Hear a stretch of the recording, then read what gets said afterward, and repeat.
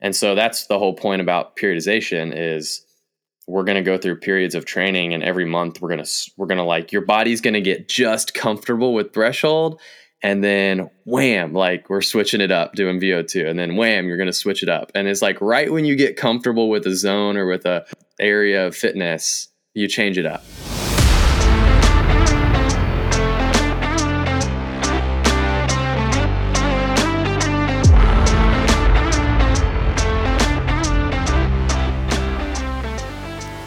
Hello, everyone. Welcome to episode 50 of the Matchbox Podcast powered by Ignition Coach Co. I'm your host, Adam Sabin, and today we're talking about when training doesn't go as planned and big picture preparation.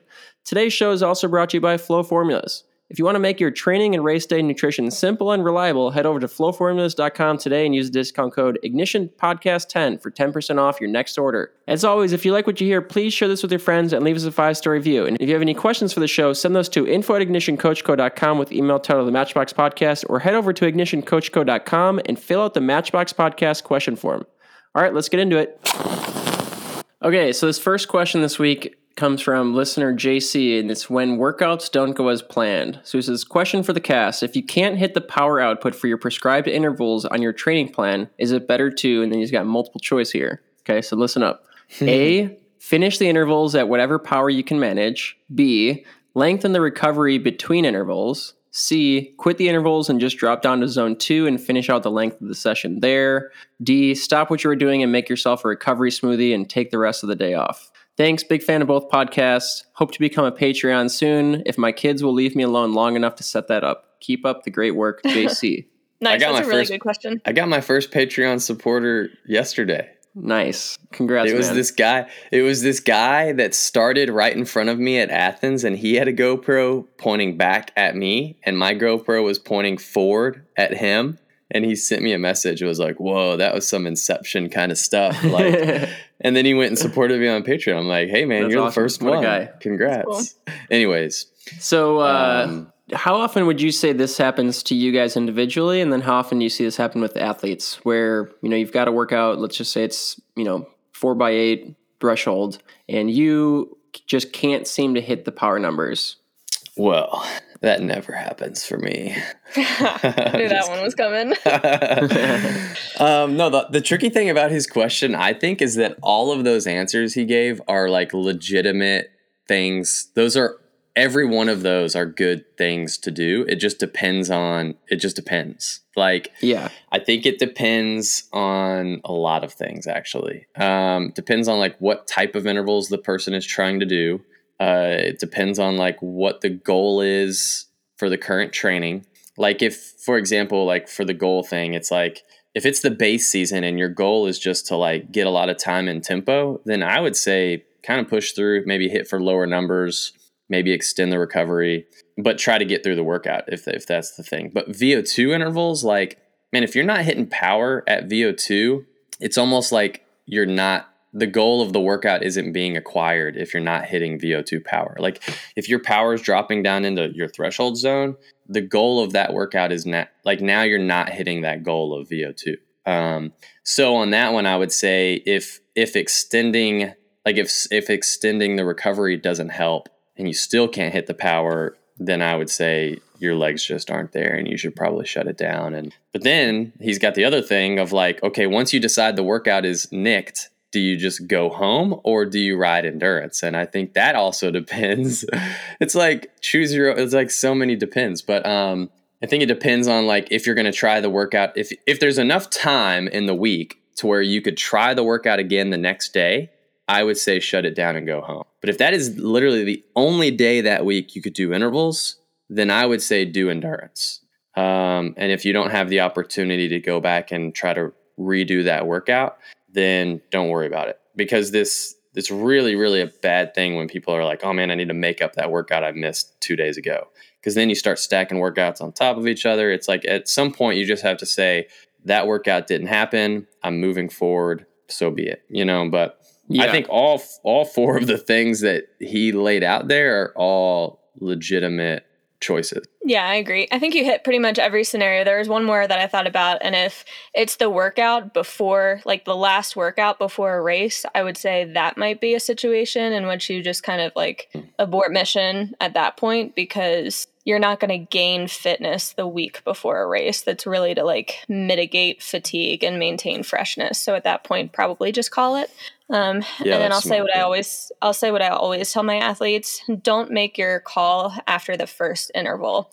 Almost always the first 100%. One feels pretty bad. And the second one always ends up, for me at least, being the best one, the second or third, depending on how many there are in the length, whatever.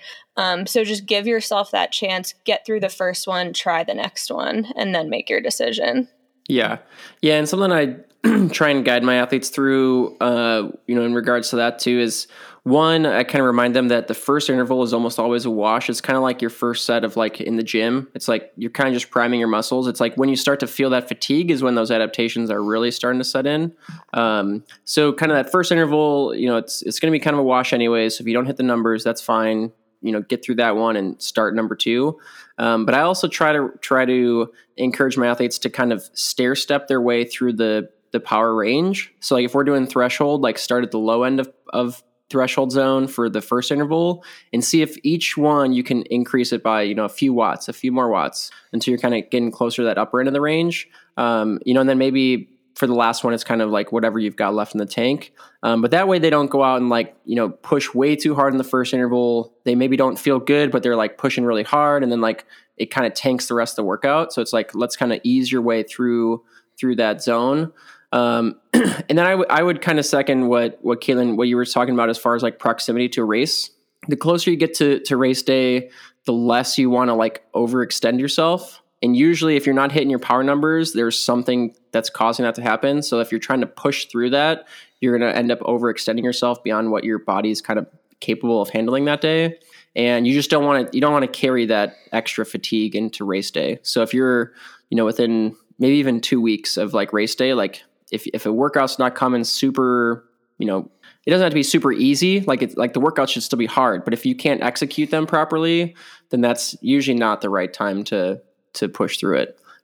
Like Drew was talking about, earlier in the season or further out from your races. And it depends on what kind of racing you're doing too.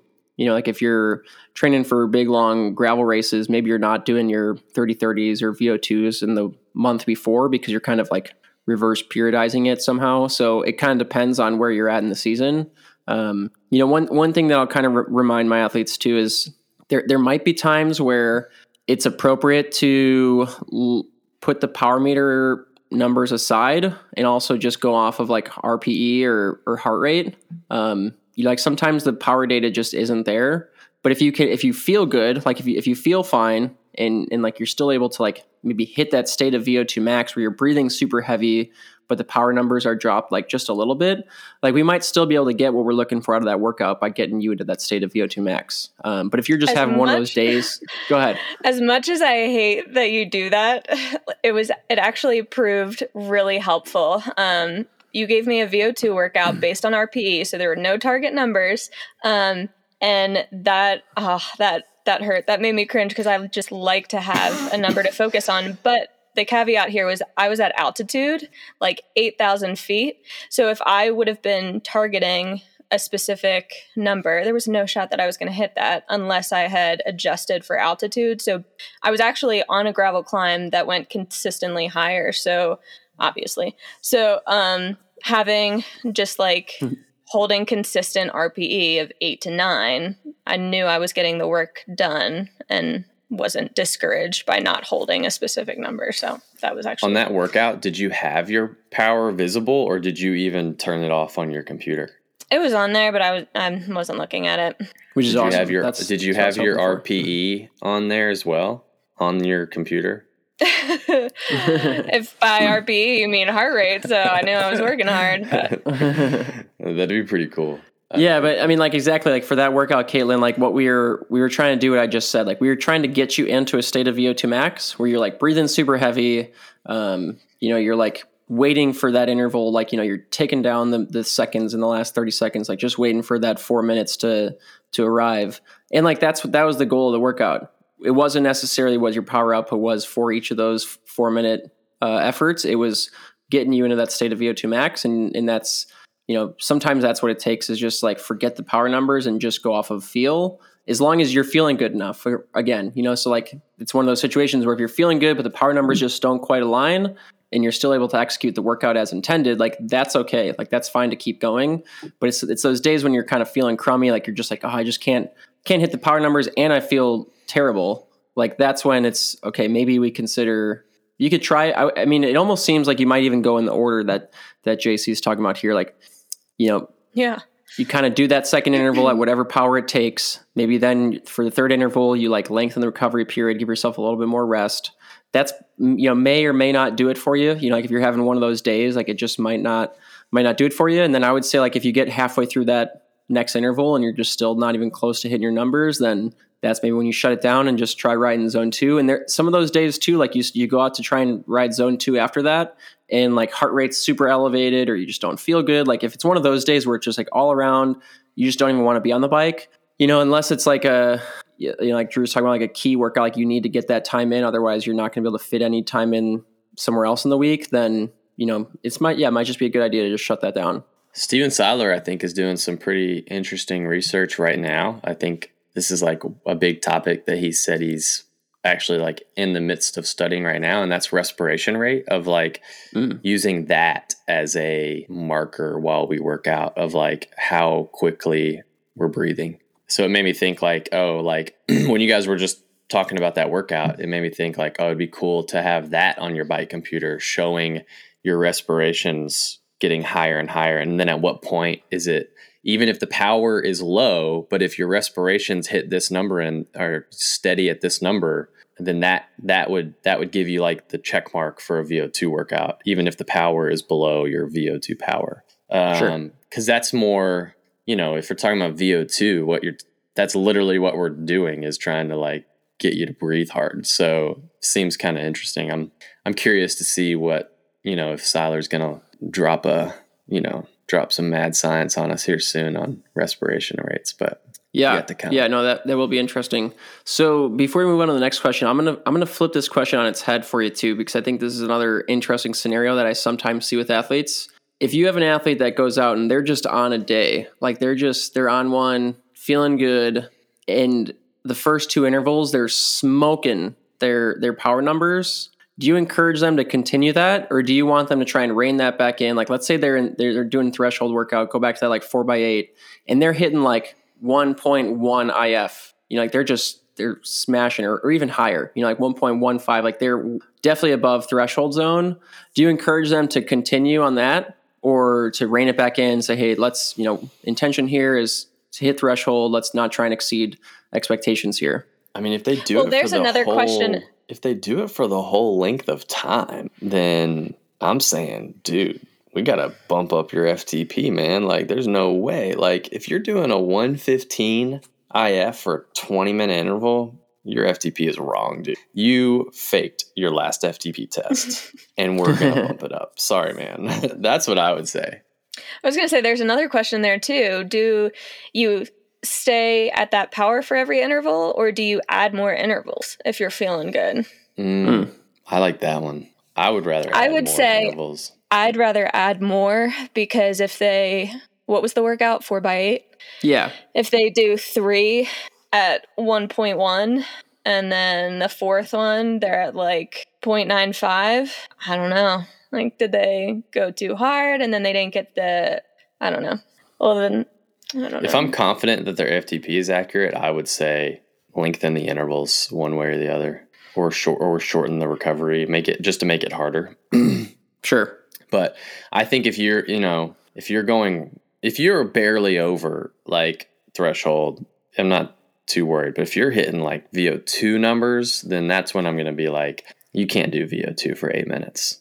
Right. I mean, it might say 1.2, but there's no way. I mean, yeah. And that's kind of sort of what I was going to get at, is like, sometimes as an athlete, you have to like, when you're doing your workouts, you do have to be kind of conscious of what's going on too. And us as coaches, we can't be there with our athletes most of the time. Like maybe every now and then we can like go out and do it, execute a ride with an athlete. But for the most part, like we're not there like coaching them over their shoulder during each of these workouts. But usually like if I do see that happen, I will encourage them like afterwards, like, hey, that was awesome. Like, you hit 1.15 IF for all 4 of these. And I'm glad that you stuck to that number, because that does tell us that your zones are not set appropriately. So if you would have dropped down to like actual, like what your computer was telling you was threshold, you might have dropped down into like tempo actually.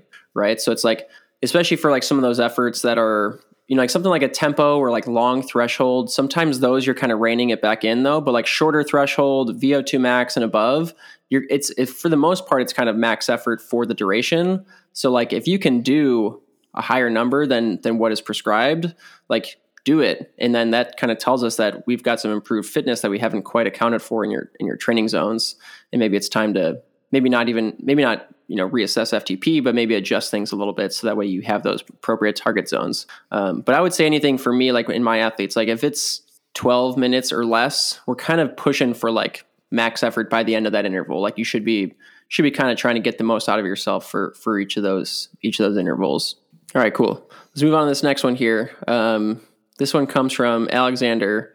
It's kind of on like big picture training. So it says, hello, I have a question about how training for long-term fitness, thinking a few years out from now, would differ from traditional training approaches to peak for an event that is within a few months. It seems that the way most of us train is to do a few months of base training and then a few months of build, and then peaking for a race that is usually no more than 6 to 8 months away from the beginning.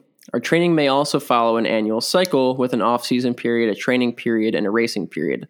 I wonder if this approach is focusing on shorter-term success within a few months range and neglecting or forgetting about long-term fitness potential. Would someone have better fitness in the long term, say 2 to 5 plus years from now, if they focused on training for that time period and didn't worry about the races for the current year or even next year? Would it be best to spend a few months just focusing on zone 2 training while maintaining strength and core work, then spending a few months before a race training for higher zones? How would this approach work? Would someone's fitness be better in the long run if they optimized training this way, assuming they didn't get mentally fatigued or bored from the constant training and absence of racing?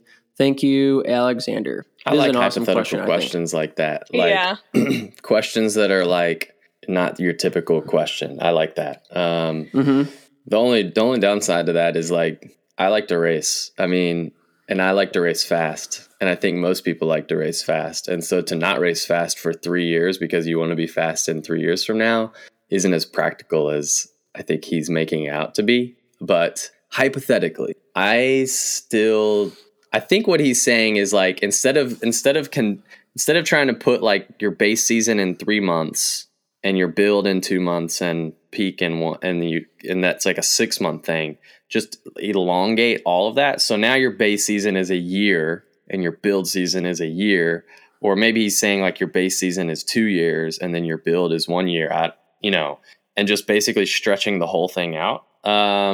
And my first response to that would be our bodies need change. Like if all you did for a whole year was base training, you're going to plateau real quick. Cause your bodies need that, like, I can't think of the right word right now, of course, but variability. Yeah. Variability is probably a good one. It needs different things. Like if you did the same workout over and over and over again for longer than like a month or so, your body's just going to get so adapted to that one system or one workout or whatever. And then it's just going to, the gains are going to start to taper off. And so that's the whole point about periodization is we're going to go through periods of training, and every month we're going to like, your body's going to get just comfortable with threshold. And then wham, like we're switching it up doing VO2, and then wham, you're going to switch it up. And it's like, right when you get comfortable with a zone or with a certain like, area of fitness, you change it up because that's the best way to get fit.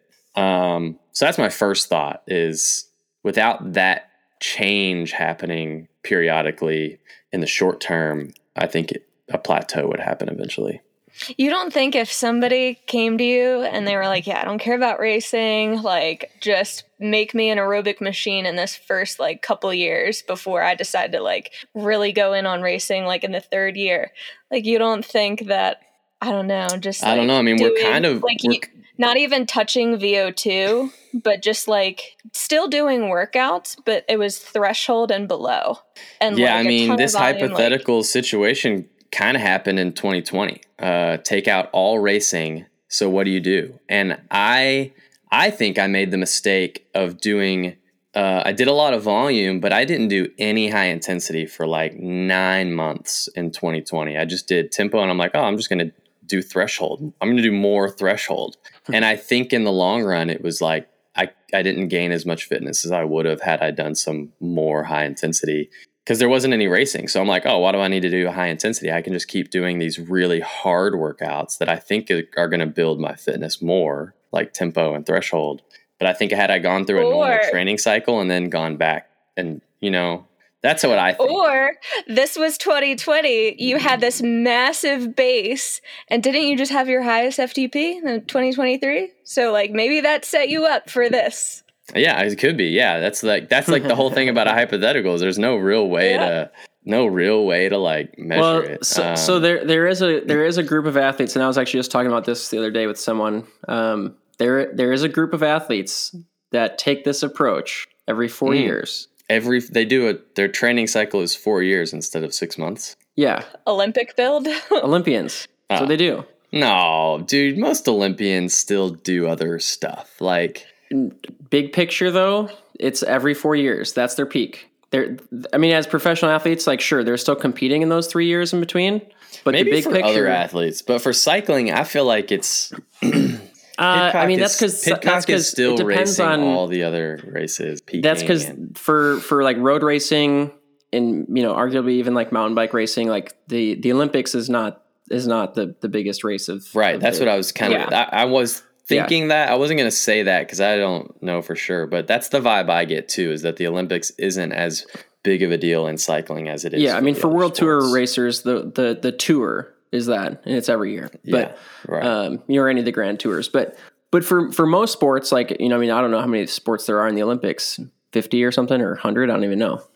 But for most of the athletes, every 4 years, like that's their peak, and they're training. Like sure, they're competing throughout those 3 years, but they're waiting to peak and time their peak for that Olympic cycle to come around. And I think they do a lot of this where. And it's kind of a hybrid. Like they're not doing 2 years or 3 years of just base training, but I think what they're doing is they're dropping back down into like this aerobic base training more frequently than you would over a normal like 9 or 12 month period. Where like in traditional periodization, you like hit base training early, and then you're kind of like just touching, like maybe doing some maintenance base training throughout the year. But with like the 4 year cycle, it's like you're hitting the base training, then maybe you do like a 4 or 5 week block of like high intensity training to get a bump, and then you're going back into this kind of like aerobic base training mode. I don't know. Like I think if I had someone who came to me and they were brand new to the sport and didn't have a ton of aerobic fitness training beforehand, and they were like, hey, like I'm just getting into this. I really like riding my bike. Racing sounds interesting, but I'm not quite ready for that yet. Like, give me 3 years to train, and then like let's do some racing then. I would say we try and do as much just aerobic base training as possible, because they don't have that aerobic fitness to kind of lean back on. But if you're a seasoned athlete who's got 10, 15, 20 years of aerobic fitness training in your belt, then, like there'd have to be a pretty specific reason why you would want to go this route with your training. And sure, like if you're training for the Olympics, like that's one thing, but like those athletes are like world-class athletes, and they can get more out of themselves than most people can. That's why they're world-class. So I don't know that approach would necessarily benefit everyone. So I think there'd have to be a pretty specific reason why you'd want to go that route instead of kind of going through traditional periodization. And part of like periodizing every year, it's not that you're going back. Like I know like after you come out of your off season, it seems like you're back at square one, like your fitness is terrible and like your FTP is low, but like it bounces back super quick, right? And we all know this from taking our mid-season breaks too. Like it seems like you're going to lose fitness, and you might for like a few days, but then like you come back way stronger. And that's what happens year after year, hopefully, is that the next year when you go to do your base training, you're actually, instead of like hitting zone 2 at 160 watts, now you're hitting zone 2 at 175 watts. So you actually are adding more stimulus to your body because you're able to hit higher numbers versus kind of just doing that without that bump in fitness from that traditional period cycle. But yeah, I don't know. I think there have to be a pretty specific reason why you'd want to do it that way. Imagine if somebody said, I'm going to take 3 years to train and my goal is I'm going to win this race, Leadville. I'm going to win Leadville in 2026. And I'm training from now till then. And then you flat in the first turn. Like, oh man, that'd be terrible. Oh, that'd be so terrible. That's why, dude, honestly, I mean, like being an Olympic athlete is probably like every athlete's dream, but that's also like, dude, that's so always a fear, such a fear too. Yeah, there's so much pressure, like you roll an ankle in warm-ups the week before or something like that. It's like, oh, dude, to train for 4 years and have that be such a big letdown, but that's just part of the game. Yeah, I mean, that's kind of where I was going, was pressure is good, but that much pressure is like maybe not so good. I like racing year in and year out because if you have more races, it's like more opportunities to learn, but more opportunities to screw up and more opportunities to succeed. And man, if you didn't, I don't know if this guy's suggesting not racing at all or just, his focus on training would be different. No, I think it sounds like he, in theory would still have some training races throughout that training period, but maybe just less emphasis on the priority of those races. I would hate to go to a race and just if you're doing in the first year, theoretically, you wouldn't be that race fit.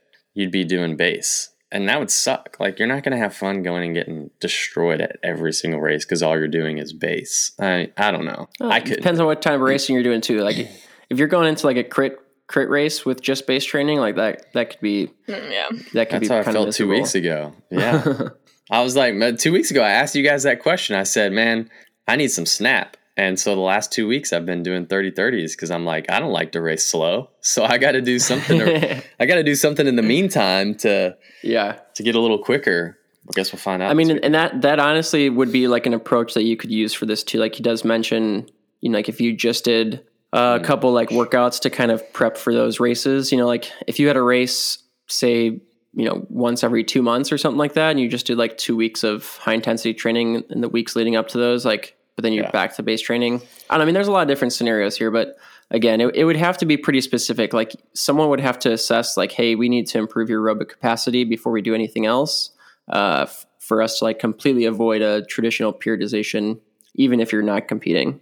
Yeah. I mean, I see what he's trying to say. I guess I try to do this every year. I mean, like every year I try to up my volume a little bit more from the year before. But I'm still doing all the different phases and stuff. But there is always that, like, I want to be better than I was last year, Like I want to build upon last year and keep getting a little bit, either the consistency or the volume or whatever it is. I want that to keep building off of your prior. Sure. Yeah. And I think like this approach sort of kind of caught the cycling scene's attention with that guy, Nils van der Poel, the speed skater. And like when he released his like training manifesto, I don't know if you guys have read that at all or heard much about it, but I mean, I've heard about it from Dylan. Yeah. He had a few things that in there that were kind of stand out and kind of buck the trend of normal training. One being he trained 5 days a week, 5 straight, then 2 days off. So he basically did 9 to 5 Monday through Friday and then had weekends off. And then the second thing was kind of this approach, but you have to remember he's an Olympian and he's a world-class athlete. So like he was training on a 4-year cycle and he's world-class abilities. He also was not training to be fast on the bike. He was using the bike to be fast for speed skating. So like his training wasn't specific to bike racing. It just so happened that a byproduct of all his training was he got pretty strong on the bike. And that's kind of what caught people's attention. It's pretty interesting that Dylan is so intrigued by that guy and his training methods. And Dylan literally always argues with me about the opposite. He says, I only do what the science says. But then here's this guy that comes out with this training manifesto and it's like some off the wall training methods that people don't, it's like out of the ordinary. And I've heard Dylan talk about it multiple times. Like, man, there might be something there. And I'm like, Dylan, that's like not even what you say you believe. Like, you believe in the science. Like, this is literally what I always say that I believe is like, if there's really strong guy, like if the top people in our sport are training a certain way, and I'm not just saying one guy. See, I think that's what he maybe misunderstands. I'm not saying like one guy trains this way. I'm saying the top 20 dudes in the world train a certain way. There's something to be said about that versus the science. But that's an argument between me and him. Or that is the science. Like, yeah. Right? I mean, like there's a lot of scientific evidence to back up the way those guys train. Right. Yeah. I'm gonna do a YouTube video. I'm gonna call Dylan out and say science isn't everything, buddy. Cool. Well, should we end it there on that quote? Science isn't everything. By Drew Gilman. Science isn't everything. Yep. Sweet. That's pretty good. Well, thanks, guys. That was good. Catch you next week. See ya. See ya. All right, folks. Thanks for tuning in for the latest episode of the Matchbox Podcast. Like I said at the beginning, you can send any questions or topic suggestions to info@ignitioncoachco.com with email titled The Matchbox Podcast. Links to each of our social media pages can be found in the show notes. Tune in next week for another endurance training-related discussion and learn about how you can find that extra match for your next big event. Catch y'all soon. Let's go!